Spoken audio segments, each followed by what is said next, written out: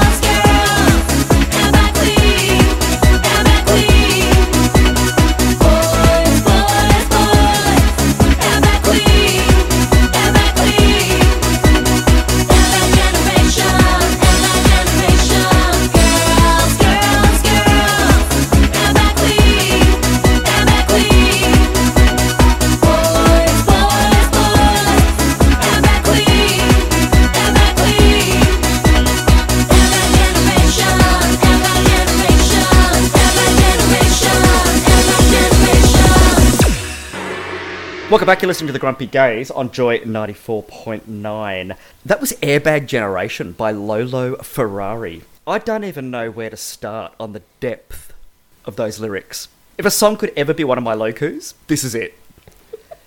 Airbag, for those unfamiliar with Miss Ferrari's work, means implants. Yes, Lolo Ferrari, she is to tits what Mr. Big Legs Bratislava is to, well, legs.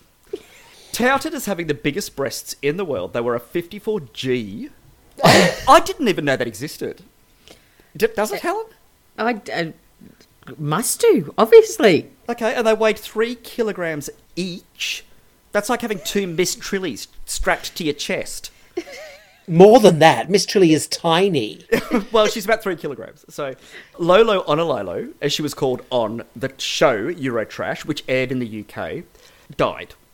Somewhat suspiciously, at the age of 30. So it's got it all, this story, really. I mean, it's, you know. But look, I actually read up quite a lot on her before this, and her story is actually quite sad. Oh, look, I do remember Lolo Ferrari. She had it wasn't just the breasts, it was the lips. In fact, it was everything, wasn't it? Do you remember?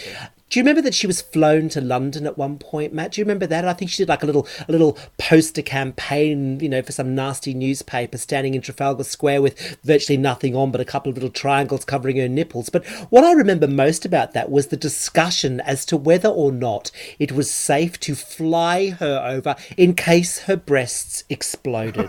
No.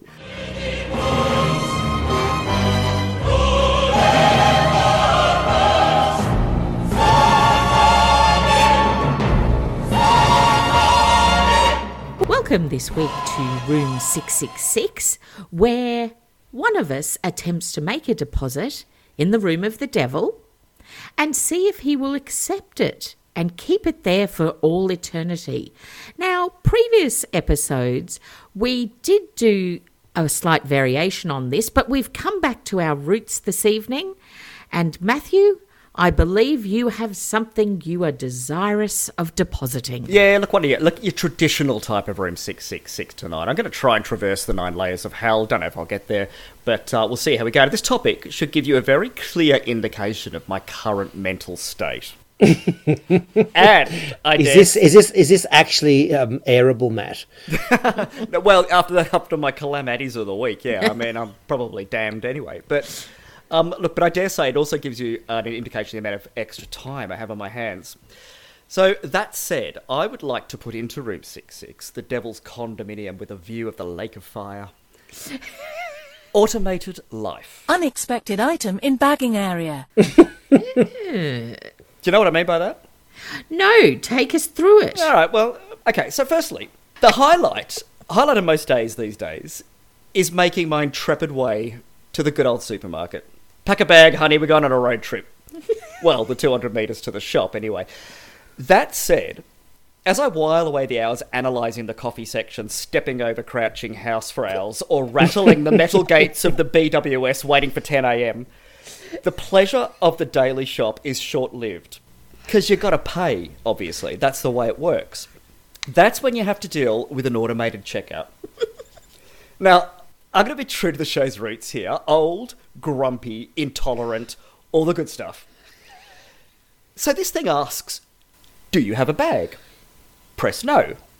It then asks you to put the bag that doesn't exist into the bagging area. Now, if I'd just arrived from Mars, or, say, Brisbane, I would be at an absolute loss as to how to proceed further.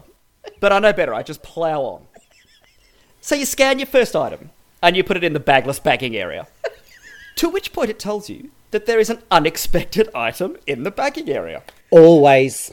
It has 2 jobs to do. Register your item and expect it to be placed in the bagless bagging area.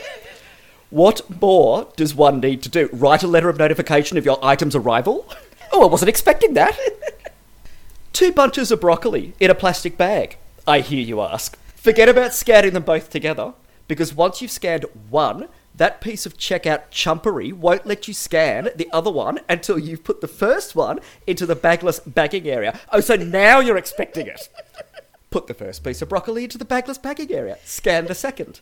Take the first piece out of the bagging area to put it into the bag with the second piece, and the thing shits itself and tells you you have removed something from the bagless bagging area, and can you call a human? You know, one of those things with logic and common sense standing over there in the corner and an organic brain to come over and do the job for it. Talking of logic, I love it you are asked to choose a machine that only takes cards, not cash. So you do. You choose that one. Then at the end, you are asked if you want to pay by card or cash. Why even ask in the first place? Woe betide anyone who accidentally presses cash on one of these card-dedicated machines. Computer says no. And this is the general running things of all things modern day, where cost-cutting has led to actual humans being replaced by automated idiocy. The problem I have with it is that you can't teach or build into a machine actual common sense. Artificial intelligence, at the end of the day, is actually not intelligent. That said, I did laugh that one time that I did go to the same supermarket recently, and they had a 2-for-1 special on body wash. Great, I thought. Took my 2 bottles to the human serviced checkout, and was told they were restricting that body wash to 1 bottle per customer. It's like the whole premise of a supermarket these days is to confuse the hell out of you. Oh, Matt, look, I am always perplexed by those machines. In fact, I now have this is a bit of a social principle. I try not to use them because I always think now that every time we use those, we are putting a person out of a job. I mean, it's a little bit, this automated life business is extraordinary. I mean, it's a bit like passwords. No. I really probably shouldn't say this on air, but when it comes to passwords, because let's be fair, you have to have a password for everything these days. Yep. I use the same one. Kinky Mange. No, Helen. Pornhub 1. No, Matt.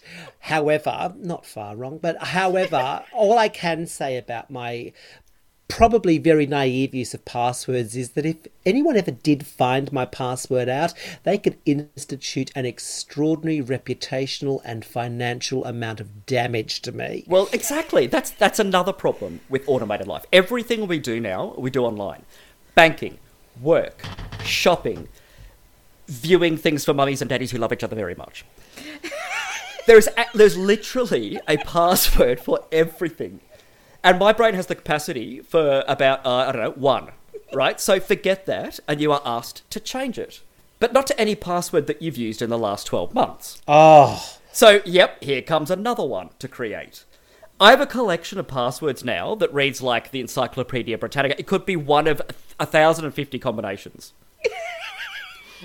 And another thing. Why don't you just do what an intelligent person does and change the number at the end?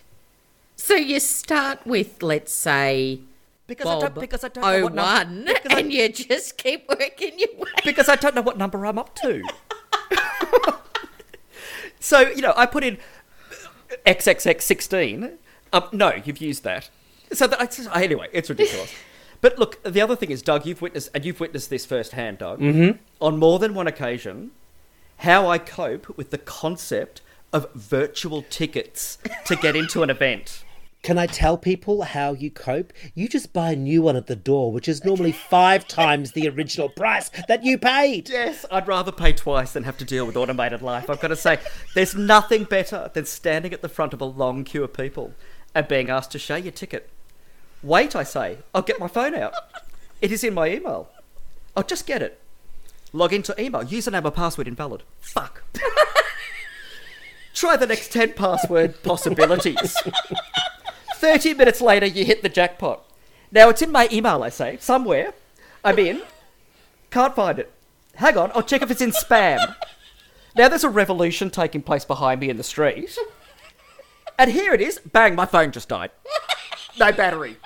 Great way to start a night out. And can I also tell you, the group of friends who I've gone out with that night are already inside and have had 10 drinks by the time I've gotten in. Anyway, all I could do is end with this, and this is the reason I want to put it into the room 666. I hope to God I have left this mortal coil long before driverless cars become a thing. I could hear it now. Unexpected pedestrian on the windscreen. What do you say, guys? Oh, for that alone, absolutely. That how you survive a week, I will never know. I don't. And for my part, yes, Matt, I am going to say you put that into room 666 and you save the future jobs of an awful lot of teenagers. Unexpected item in... Coming up, I'm most excited to say we have got yet another letter for Dear Grumpy Gays. You're listening to the Grumpy Gays here on Joy 94.9, and our next song this evening is Blue Dabba Dee by Eiffel 65. Oh, get down with the kids, Helen. Come on.